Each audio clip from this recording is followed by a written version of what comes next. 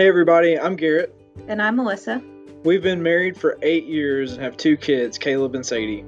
Over the last few years, we have fallen in love with the scriptures and are learning how digging into God's Word has helped us grow deeper with each other and those around us.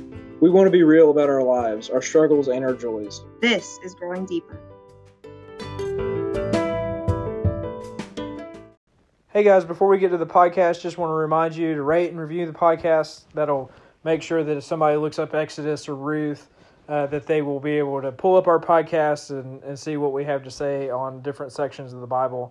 Also, if you have any questions or comments or things that you want to share with us, you can email us now. We now have an email address of growingdeeperpodcast@gmail.com. That's growingdeeperpodcast@gmail.com. Shoot us an email. We'd love to hear from you, even just saying, hey, we're listening and really appreciate it or something like that. I don't know. Shoot us an email. We'd love to hear from you. Now, on to the podcast. We're so excited to jump into Exodus chapter 17. I can't believe that we are almost to the halfway mark. We're not even to the halfway mark, though. No, but it's close. I can see it on the horizon now. Yeah. And so, but before we do that, I think it's only fair that since I shared my embarrassing story last time. Which was your idea, so it's not like a fairness thing. True. It was your idea to do it. True.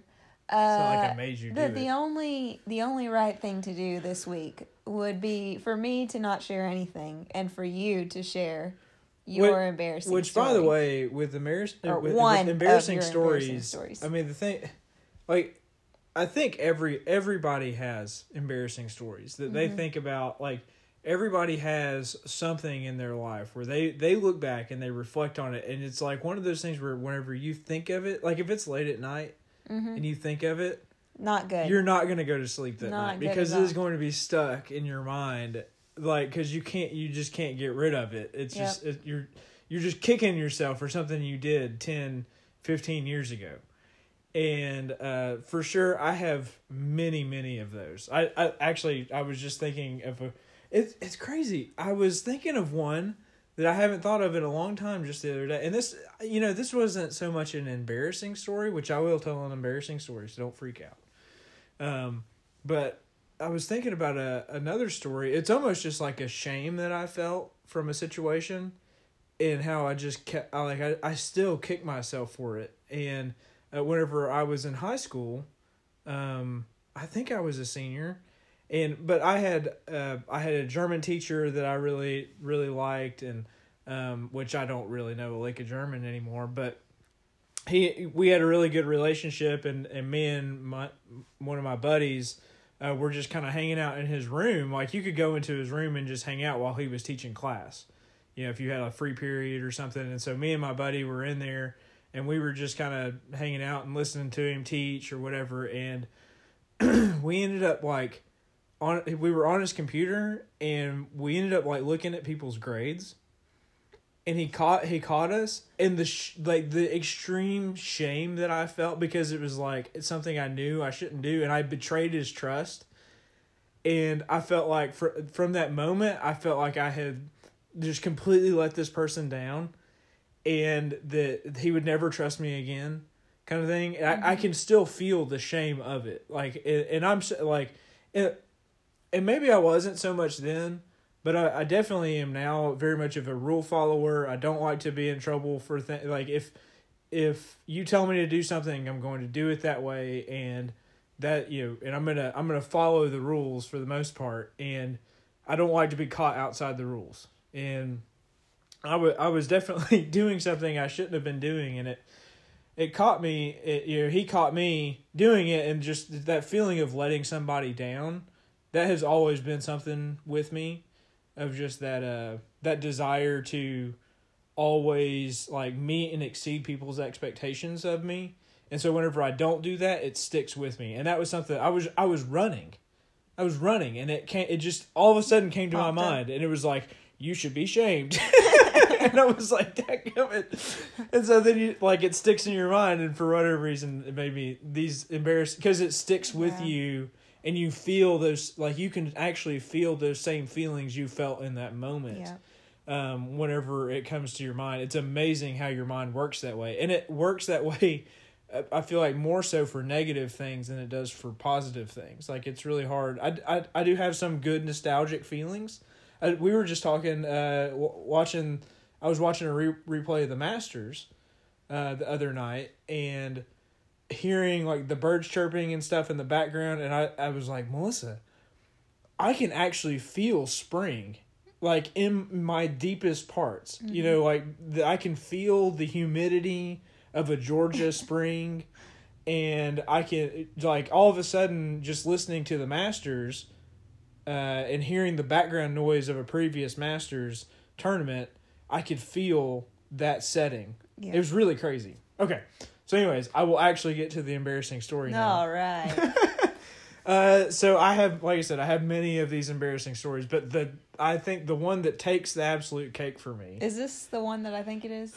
I don't know. What do you think it is? The one we talked about it last week. Was it the one from Winterfest? Yeah. Yeah. Okay. So yeah, this is the one that by far takes the cake for me. If you don't know me, I spent a long time doing youth ministry. I did youth ministry for like 10 years, maybe 12 years, somewhere between 10 and 12 years. I was heavily involved in youth ministry from whenever I graduated high school, all the way to like 2018. Mm-hmm. I was, heavily involved with youth ministry. I love doing youth ministry. I always wanted, other kids to feel loved and cared for the way that I felt loved and cared for whenever I came to know Jesus. And so I always was like, I wanted to do for others what was done for me and to carry that on. And I just found my place in doing youth ministry and being there for teenagers and making them feel loved and cared for. Anyways, one of those things that comes along with that is going to retreats. And so I went to what is called Winterfest. It's up in Gatlinburg, Tennessee. And you just spend a weekend up there. There's thousands of kids that are there. And one of the nights, we would do like an open mic night, which is kind of a come spill all your beans. Or, like let people know like some things that are dealing with and no shame here kind of thing. And it would always be super emotional. And me being... Garrett is like notoriously emotional with stuff like this, because he cares about people so much, and he's very passionate about the things that he cares about. I mean, so those things make him react emotionally. Yeah, there's something about me that like whenever I hear somebody tell a story, I can feel I just have extreme empathy, and I can feel the way that they feel in that moment, and so it. I am very reactionary to that. Like I can relate, and I can feel the hurt and the pain that these kids are going through. And so, whenever I hear those stories, I mean, I hurt, and and I cry, and I get really sad, and or even thinking of happy things, I get emotional and stuff. And so and he cannot control it, because for a while he was like, I hate that I always react that way, that I always cry and stuff. Yeah. It's a part of me that I'm like almost embarrassed of, and which is part of this embarrassing story is that aspect of me. And just like what it does and how it can, and I legitimately cannot control it. And, but anyways, there was a young girl, she was in middle school at the time, that she was having a horrible time with her family. And going through things that no child should have to go through.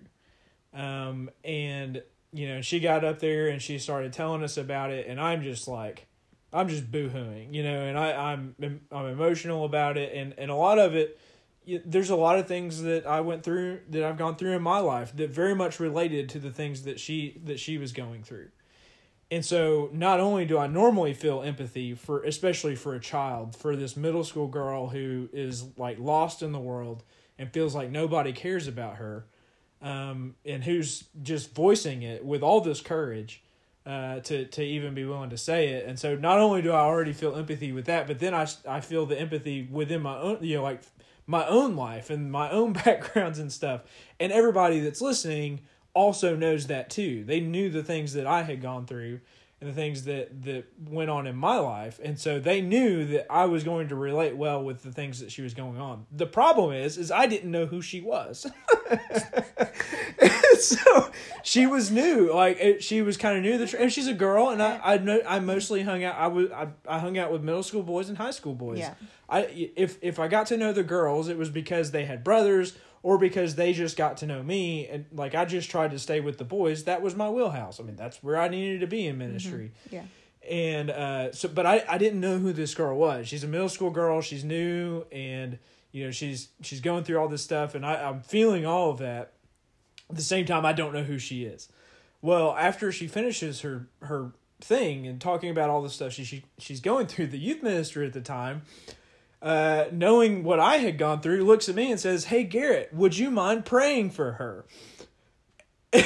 And I look up and I was like wide-eyed, because I'm like, when you get asked to pray for somebody that you don't even know their name, it is completely just dislodging. You don't know what to do with it. And also you're crying. And I'm crying. I'm crying for this person. I don't know her name.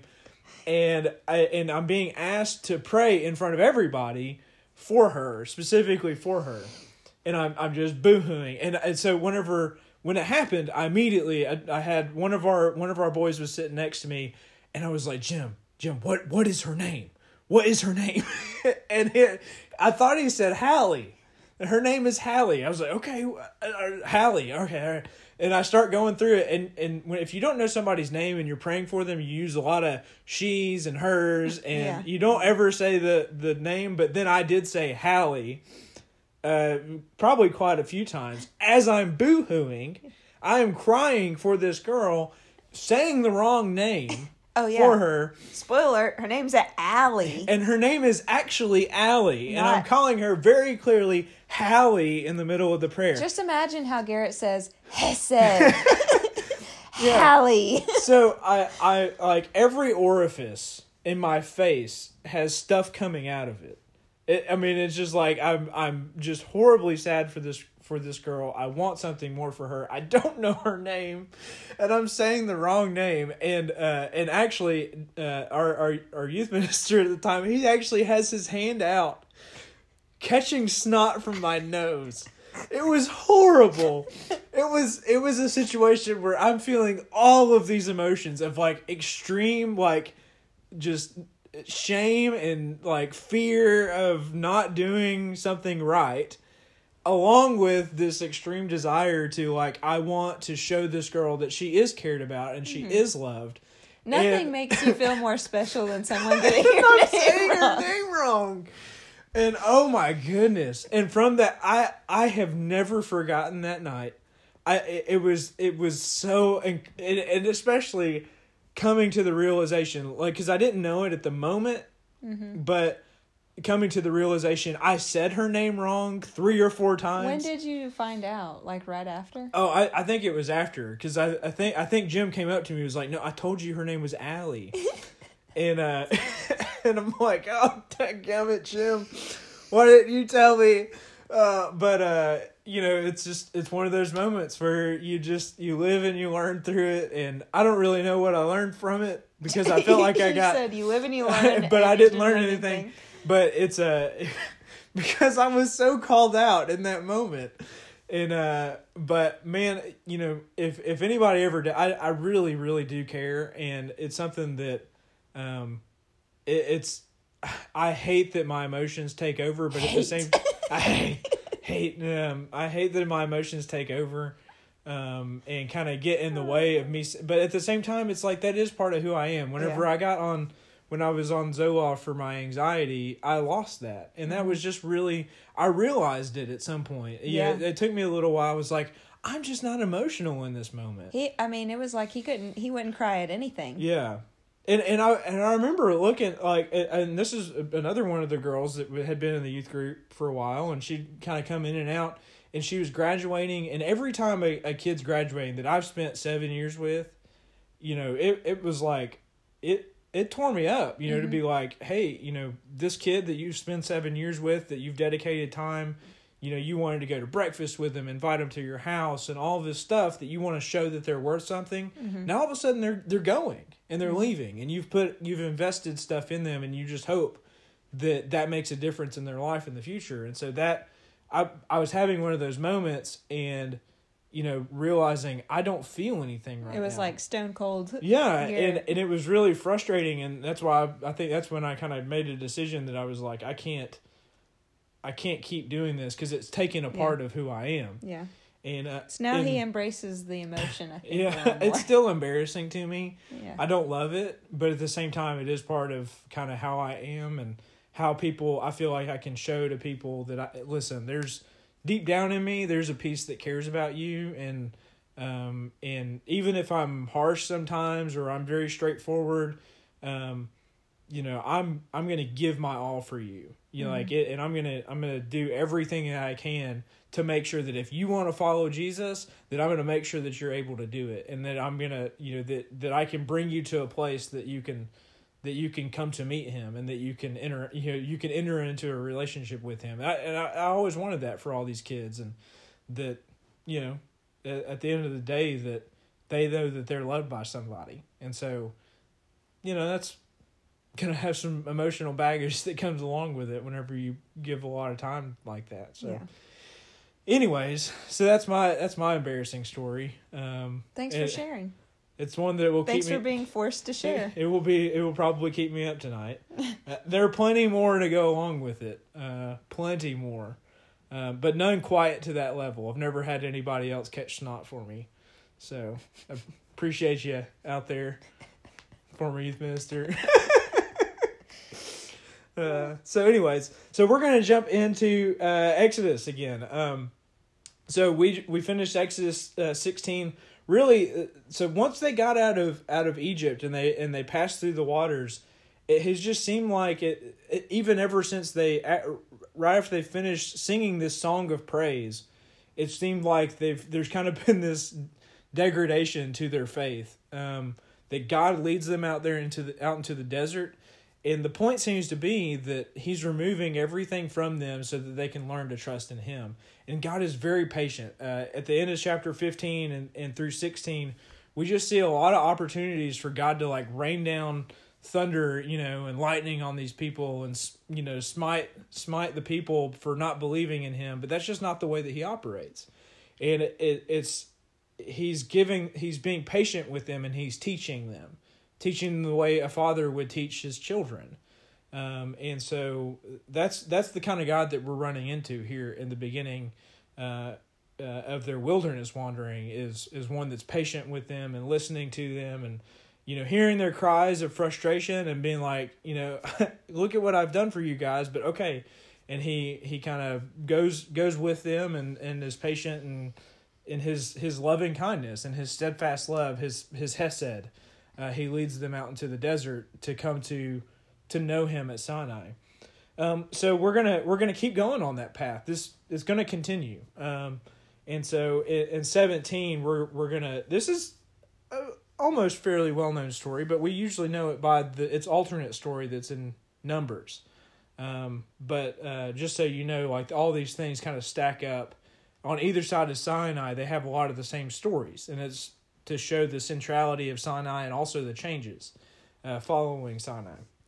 But in Exodus 17, we're gonna pick up here and read this next little story of them. Again, remember, they're in the wilderness. They're in the desert place. There's nothing there for them, but God has provided manna that was in 16 for their provision, and they're continuing into the desert. So here, let's read this first section. All right. The whole Israelite community set out from the desert of Sin, traveling from place to place as the Lord commanded. They camped at Rephidim, but there was no water for the people to drink. So they quarreled with Moses and said, "Give us water to drink."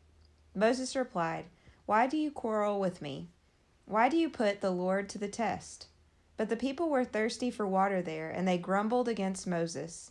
They said, "Why did you bring us up out of Egypt to make us and our children and livestock die of thirst?" Then Moses cried out to the Lord, "What am I to do with these people? They are almost ready to stone me." The Lord answered Moses, "Walk on ahead of the people. Take with you some of the elders of Israel, and take in your hand the staff with which you struck the Nile, and go. I will stand there before you by the rock at Horeb. Strike the rock, and water will come out of it for the people to drink. So Moses did this in the sight of the elders of Israel. And he called the place Massah and Meribah, because the Israelites quarreled, and because they tested the Lord, saying, Is the Lord amongst us or not? Okay, so they're getting closer to Sinai. We get senses of that whenever it says that the rock was at Horeb. So Horeb was the place where where Sinai was. So they're getting almost close to the foot of the mountain, I suppose, inching towards it. They're being given manna in the desert. This is a daily thing. This is still going on from 16. I don't think it's assumed that it has stopped. So they're getting daily bread from heaven through the manna, and it seems like their response is they go a little bit further, and they have the same problem that they had at the end of chapter 15, which was, we have no water to drink. Why did you lead us out here just to die in the desert? So what are your thoughts on this little section?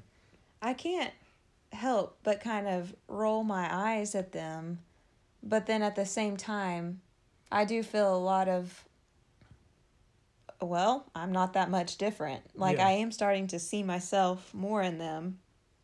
But I mean, it does, I think, because it is like the same, it just feels dramatic for them to be like, you've let us out here to die, when up to this point God has provided and provided and provided.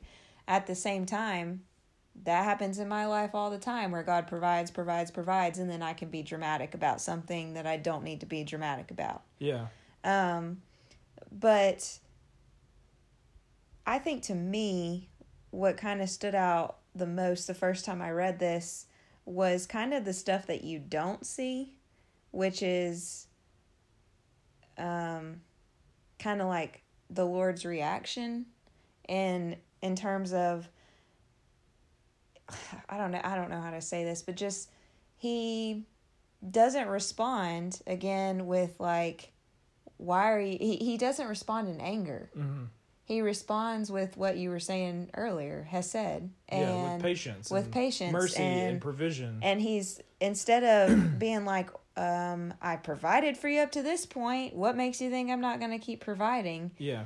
He just provides. He doesn't scold them. He just provides, and he just gives grace and mercy and love. I think for me and you, what this really, I mean, we've got visual pictures of this daily. Oh, yeah. Right? I mean, we've got things that look just like this every single day that occurs in our house.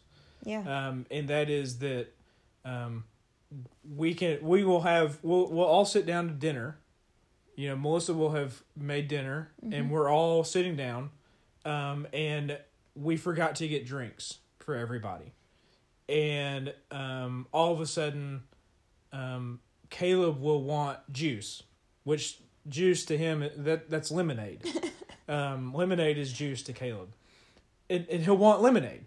And we've got lemonade in the refrigerator, and it is my will that he can have some lemonade at dinner.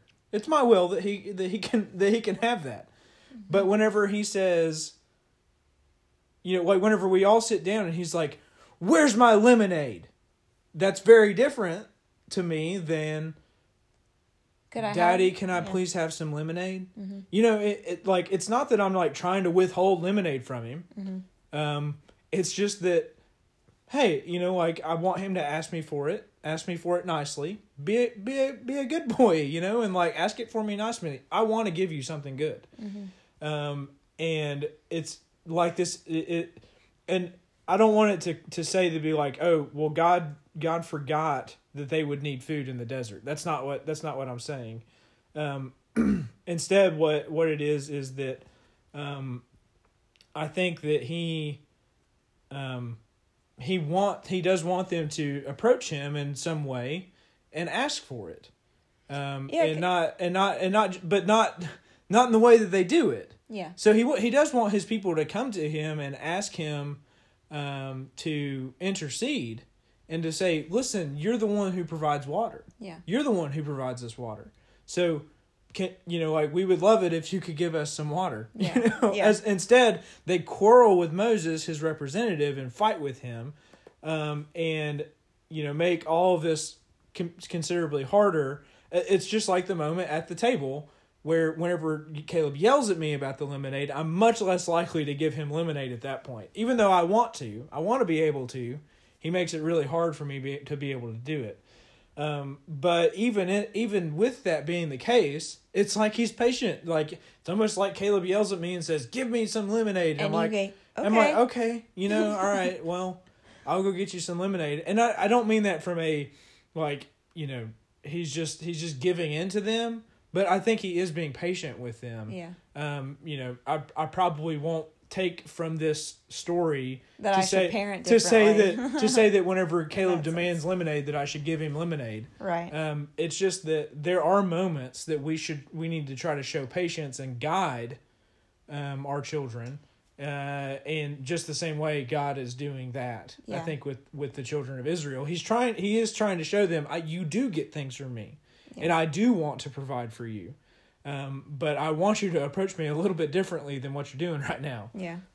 I definitely think it's interesting with this chapter and the last chapter of, like, obviously God knows that they need food and they need water. Mm-hmm. He knows that. So I think part of me, and I think some people may question, why doesn't he just know that they're going to need, like, obviously you need water to survive.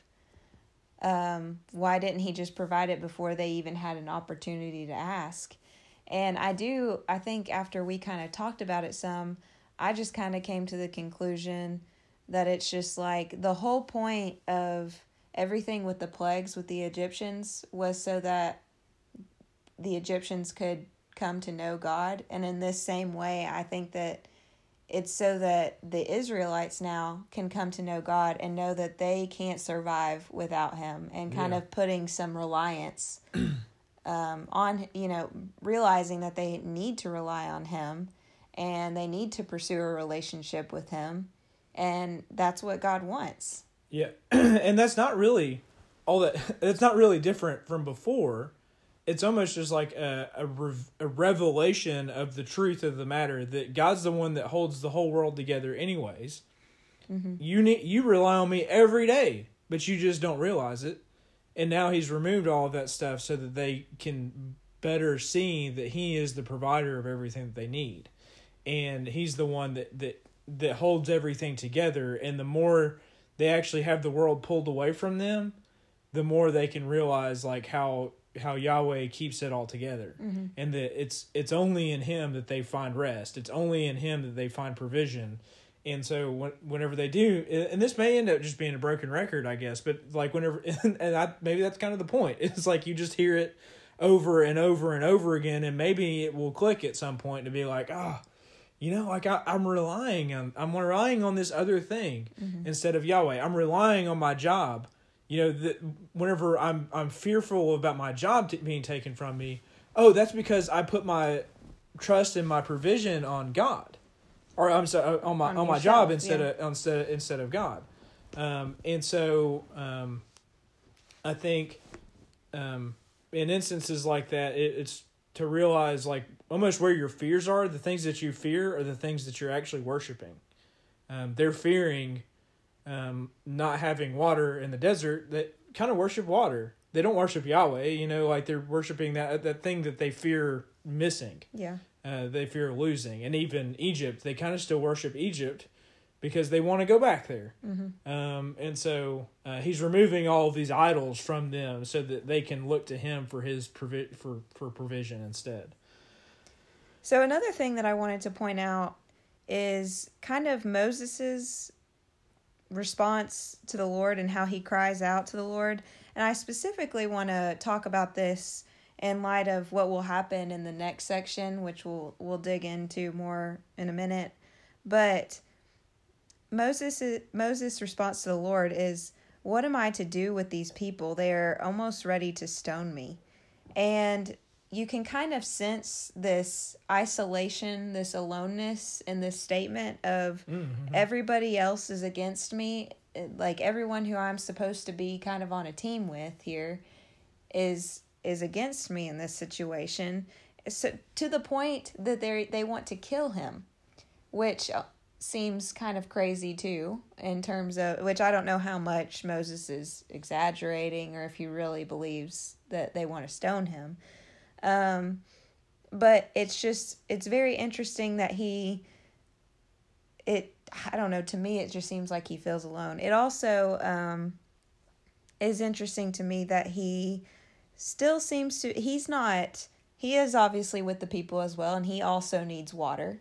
And so I think it's really cool that he's not going to God saying, yeah, I need water too. He knows that God will provide that at some point. I think it kind of shows in a way his trust in God up to this point of like knowing he's going to provide, but not knowing what to do in this meantime. Yeah. Well, yeah, and I think he's still trying to figure out what is my role here, God? Like, why did you put me in this position? These people hate me, And so he's still questioning God's choice of him as well. Like, why did you give me this people? They're getting ready to kill me. They don't trust me. But then at the same time, it's like he is recognizing it's not him. It's Yahweh that they don't trust, because he says, why do you test Yahweh? Which is a play on the previous section, which is Yahweh says that I'm going to test them so that, to see if they will follow my law or not, which is are they going to trust in my word, or are they going to go their own way? It's the Garden of Eden choice. Are they going to trust in what I told them, or are they going to choose their own wisdom and go their own way? Instead, now, not only do they not pass the test, which was fine because he's trying to be patient with them. He's not like trying to be malicious. This isn't a malicious test where this, professor's giving an impossible questions, just waiting for them to fail. That's not what he's doing. He's trying to teach them. And he's trying to get them to see who he really is. But instead, they turn it around and they test him, which is to say, again, like, it's the same but reversed. They're trying to see, will Yahweh follow our commands or not? They're trying to demand from Yahweh and manipulate him to give them what he wants, what they want. And he does do it. But ultimately, this is going to be the thing that, that's going to be, you shall not test the Lord your God. In Deuteronomy 6, that's quoted, do not test the Lord your God as you did at Massah, which is where they are right now, the way that you did here. So that command is going to be, don't do that. Don't manipulate God in order to get what you want from him. That's not what this is. That's not what this relationship is. It isn't a, give us what we want and then you'll be our God kind of thing. That's not what this relationship is. And so whenever they then test him, it's somewhat of a manipulation, and seeing if God will take care of their, do what they demand. So it's in both cases, the testing seems to be, will that other person go according to my law or not? And so whenever they're testing Yahweh, they're making their own laws, I think, in their heart about who Yahweh should be. And so I think we do that a lot, where we say, we read scripture according to our own law, the things that we want it to be. As opposed to trying to let it tell us who God is. We want to tell God who he is. And I think that's obviously, the wrong way to go when we do it. So, so they're testing him, or testing Yahweh, and Moses is feeling pretty alone, but God does give him a solution to the matter, and tells him, to go out, and then there's, to take the elders with him, right? And there's going to be a rock. There's a rock there. And the staff, which was on the leaving Egypt checklist. Yeah. Well, the staff was that which Yahweh did all of his works through, which is through Moses. The staff, the symbol of kingship kind of thing, that through Moses, he works with this rock and all of a sudden from the rock comes out water that pours out of it so that the people can drink at Horeb. Mm-hmm. And it just says that it happens. But the ultimate question that it seems that they have is that at the end of verse 7, it's like the thing, they tested Yahweh by saying, is Yahweh in our midst or not? There's this question that's with them. They like got the cloud and fire before them, and they're like, are you with us or not? Are you for us? But there again, it's one of those questions that I feel like we read it and the biblical author is inviting us in to be like, look at how stupid these guys are. Yeah. And there at the same time, he's putting his arm around you and he's like, I'm talking about you. Yeah. And the way that we react to God and the things that he brings us through. And we still just say, are you with me or not? Are you for me or against me? And I think God looks at us and he's just like, yeah, of course I'm for you, and but I'm trying to teach you and I'm trying to bring you through these things and show you who I am. I want you to know me. I want to dwell in your midst. That's who I want to be. But that doesn't mean that I just give you all the things that you want. That doesn't mean that I just am this, this constant, I'm not just like a free grocery store, or whatever. I don't know what the right phrase, analogy would be for it, but he's not just like this blank check that, I just get to go say, give me this, and he gives me that. And I say, give me that, and he gives it to me. And so that's just not what the relationship is. He does want the best for his children. Sometimes that means he doesn't give them exactly what they want at the moment that they ask for it. So interesting things with this. This is a story that's going to get used quite a few times. I mentioned it. It's already mentioned in Deuteronomy. Deuteronomy brings it back up of like, don't test the Lord your God. Well, if you've ever read your New Testament, you probably know that verse because Jesus quotes it. He quotes it in his temptation whenever he goes out into the wilderness. He's tempted by the devil. In Matthew chapter 4, you can find this. One of the things that it says that the devil does with him, he says, then the devil took him to the holy city, that's Jerusalem, and he placed him on the highest point of the temple and said to him, which he's questioning what happened at the baptism of Jesus, was like, this is my son and him I'm well pleased. He's trying to get Jesus to question what was told to him. He says, if you are the Son of God, throw yourself down, for it is written, he will command his angels concerning you. And also this, on their hands they will lift you up, lest you strike your foot against a stone. And Jesus said to him, on the other hand, it is written, you are not to put the Lord your God to the test. So the way that he answers it is by thinking about Deuteronomy. But ultimately what the devil here is trying to get him to do is to manipulate God. He said, now God said that he would do this for you. So why don't you prove it? Mm-hmm. Why don't you prove that that's what God would do? And so he's asking him to manipulate the situation and to prove the thing that God had just told him. The thing that God had just told him whenever he was baptized at the Jordan. And so it's the same thing. I mean, it's the same very thing that happens in the Exodus narrative. It's like, if God is really with us, then he'll do this. If God is really this. But it's like, I just led you through the waters. And the same very thing happens in the Garden of Eden. It says, did God really say that you couldn't eat of any fruit of the garden? Which he manipulates. Again, he manipulates God's words to try to get them to do something they know that they're not supposed to do. Mm-hmm. And also making them question, is God for us or not? Right? Is God for me? It sounds like he's holding out on me, the way that this slanderer is talking about it.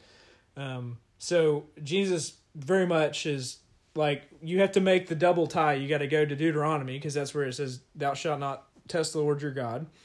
But then it says, like you did at Messiah, which takes you back to this story in Exodus chapter 17. Another thing, you have any other thoughts on that? Not on that part in particular, no. Another thing where this comes up is in 1 Corinthians chapter 10. I'm just going to read this short section. Of course, I'm very much reading it out of context, which I don't enjoy doing all the time, but just food for thought. If you want to go read, this story helps fill out the things that Paul's talking about in 1 Corinthians.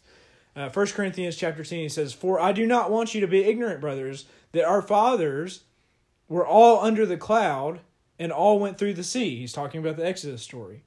"And all were baptized into Moses in the cloud and in the sea. And all ate the same spiritual food. And all drank the same spiritual drink." Notice how he talks about the food. It's spiritual. Manna is spiritual. It's a blessing from heaven. It's of the Spirit. It's a blessing of God. And the drink, this water, is a blessing of God. He calls it a spirit. It's not like a ethereal thing. It's a very physical thing that's spiritual. And then he goes on to say, "For they drank from the spiritual rock that followed them, and the rock was Christ.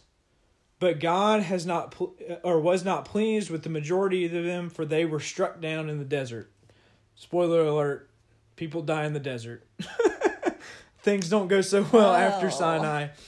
But his reference is to Exodus 17 and another story where Moses strikes the rock.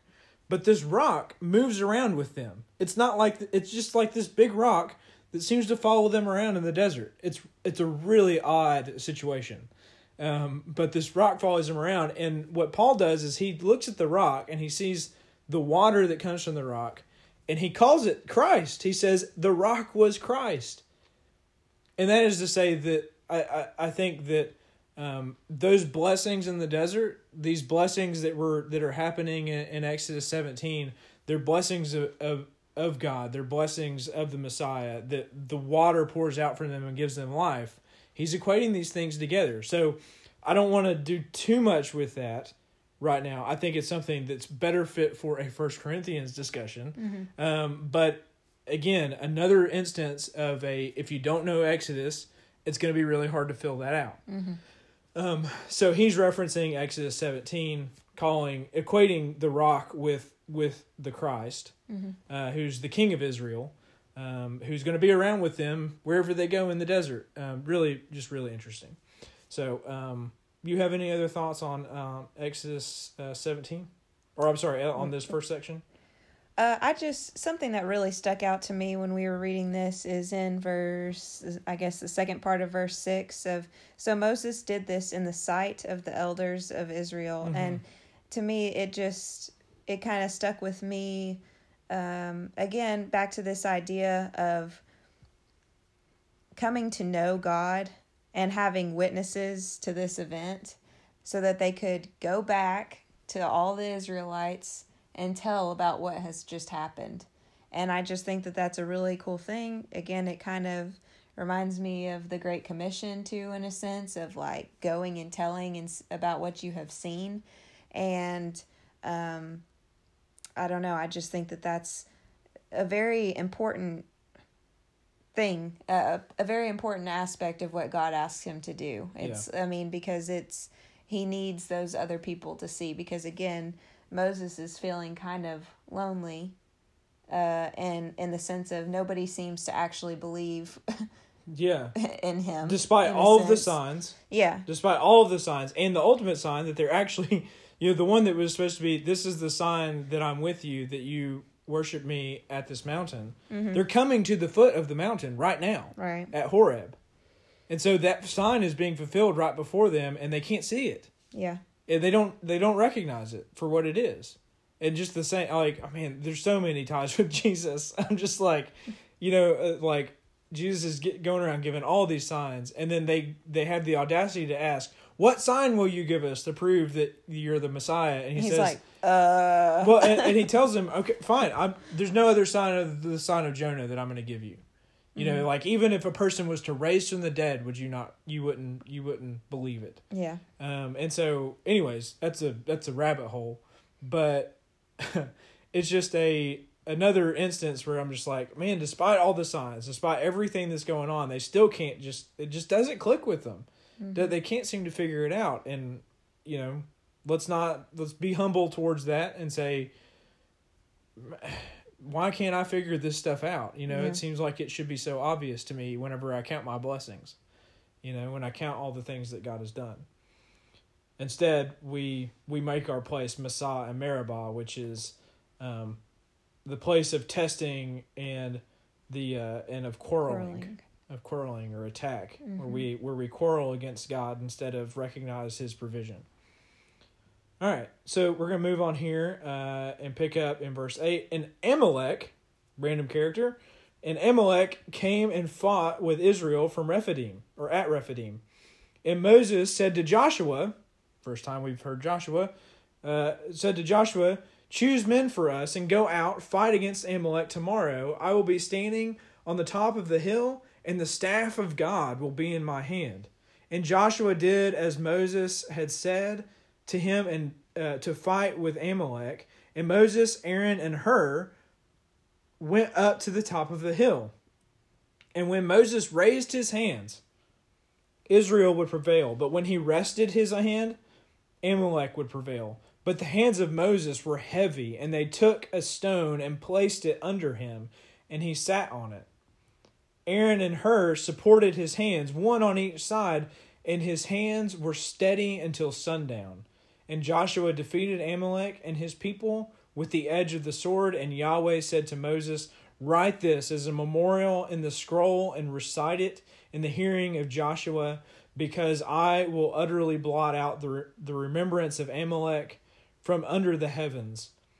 And Moses built an altar, and he called its name Yahweh is my banner.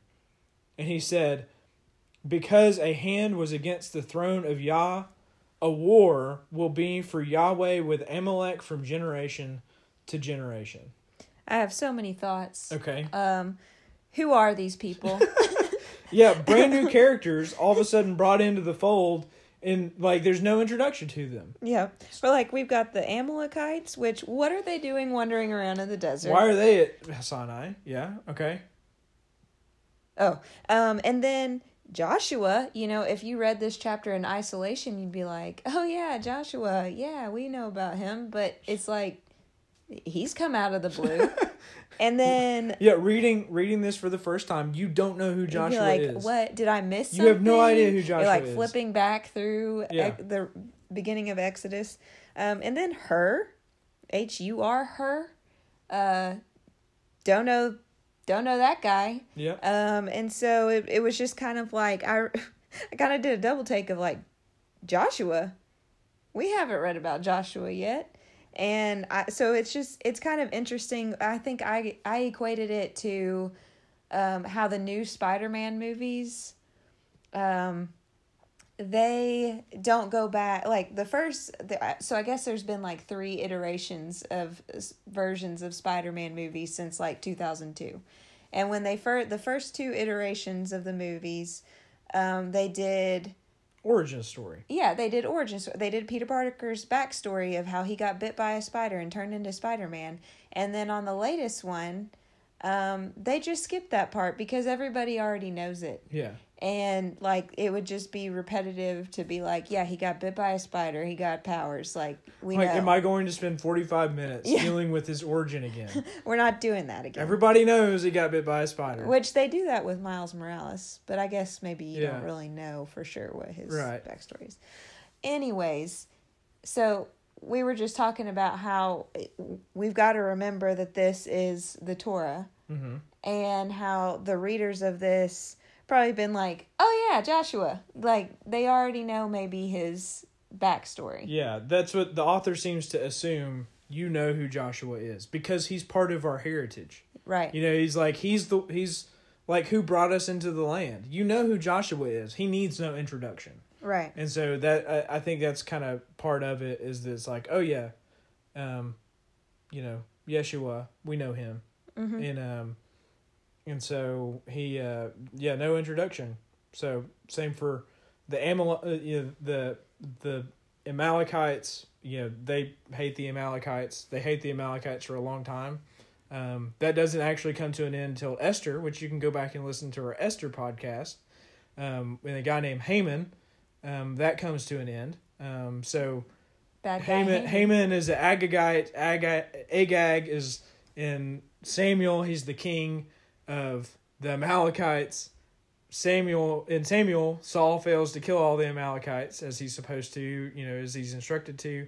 And so he starts falling from power. Well, Amalekites wouldn't end up, being utterly destroyed, I suppose, and this fulfilled until Esther. So, anyways. Fun fact. That's just a thing that came up while we were doing the study on Esther.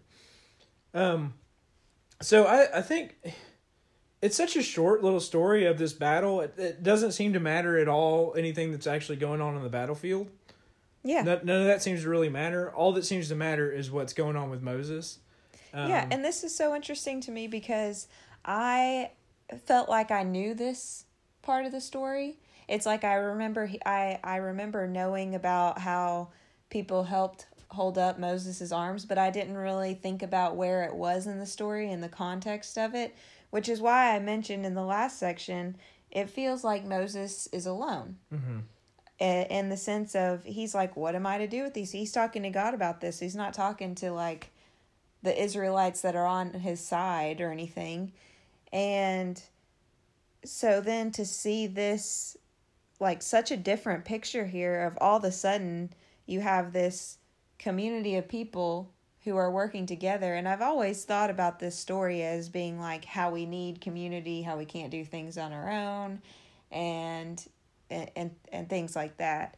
But now when I see it, it's like this is finally the moment where Moses, who's always identified as a foreigner, seems to be like fitting in. Like, well, really, and he's kind of being lifted up by them. Yeah. That I guess they're almost recognizing his leadership, and that, hey, whenever we hold him up, and we allow him to praise God the way that he needs to, I think that's maybe you don't know that directly. The story doesn't necessarily say that. He just has uplifted arms, which uplifted arms is what they had like whenever they came out of Egypt. It seemed like in celebration and in praise to God for their deliverance, and so I think that's kind of, it's like a giving, in a exaltation of Yahweh,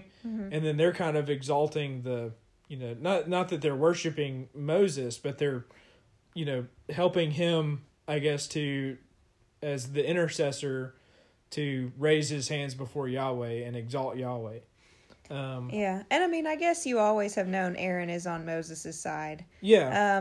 I don't know anything about him. But then also just the fact that Moses was able to tell Joshua, hey, go out, pick some men and fight, like, shows that he does have, that people are listening to him. Yeah. Even though they were quarreling with him just before this, they were fighting him about water. But now it seems like they're starting, or at least it seems like in this instance, they're trusting him. Right. And that he does have some community, some people that he can trust to help him lead. Mm-hmm. And that's what these people seem to be. Mm-hmm. There's going to be maybe some folks that he can put some trust in. I think this is really interesting with his arms. It says, and his hands were steady until sundown. That word steady, it's the Hebrew word emunah. Which has the root imun. That's where we get the word amen. So if you think about whenever you say amen at the end of a prayer, it comes from this root word imun. That means that it's trustworthy, it's steady, it's steadfast, it's faithful. It's able to withstand trials. And so that's what his arms here are, imun. They're imunah. Meaning that they're steadfast with the support that he gets from Aaron and Hur. But I just think that it's a really cool Hebrew word. It comes up in Exodus 34, 6 and 7, which we talk about a lot. It actually follows Hesed. It goes with loyal love, with Hesed, and with imunah, with faithfulness. It gets translated faithfulness. So I guess God's ability or his willingness to stand through something even when it hurts. And that it's almost like he's a good foundation, like it's immovable. Mm-hmm. That seems to be the thing behind it. But whenever we say amen, it comes from this word, imun. So I think that's really cool. And then the end of this has actually the first instruction on writing the Bible.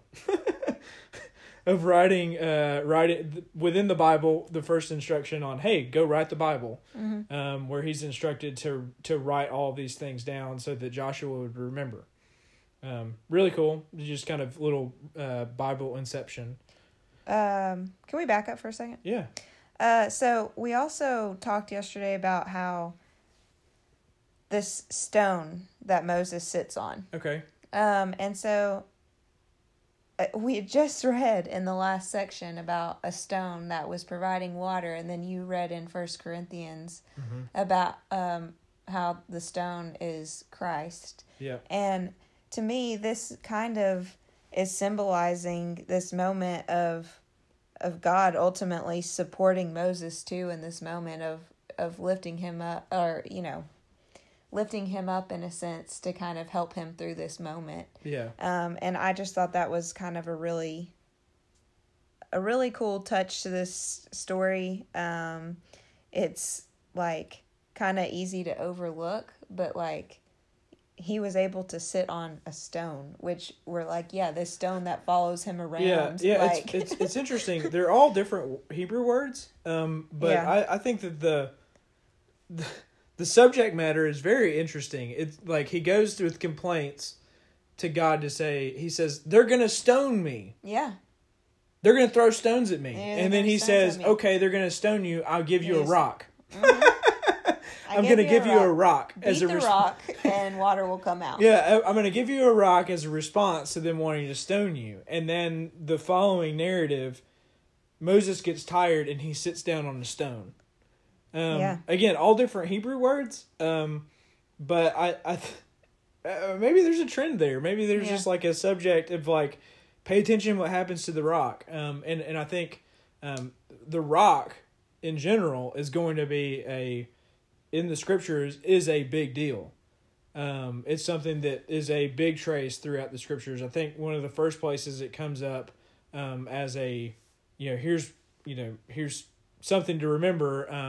I think it's in Genesis 49 that Jacob, I think it's Jacob, calls Yahweh the rock. He's the rock for us. And then in the Psalms, it's going to pick up a bunch. Here, it's part of the story. And then you're going to see it in the New Testament. The rock, the one that everything is built off of. Mm-hmm. And then that person is going to be the Messiah. It's going to be the Christ.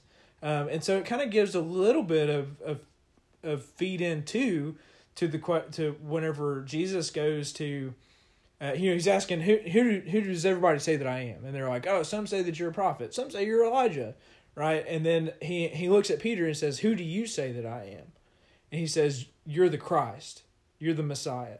And Jesus tells him, this is not, this isn't something you came to your own. This is something that has been revealed to you. And he says, on this rock, I will build my church. A lot of people think that that's referencing Peter, because that's what Peter's name means, is rock. Mm-hmm. But again, there's multiple layers to this, where it's like, who is the rock that everything is built off of? It's the Messiah. It is Jesus, the Son of God. And it's on that rock that everything is built. And so I think whenever we start tying all these things together, again, we just see how it just continually points to Jesus, how the things that happened before are culminating in the person of Jesus. And he says, all of the rock that all of this is built on, that's me.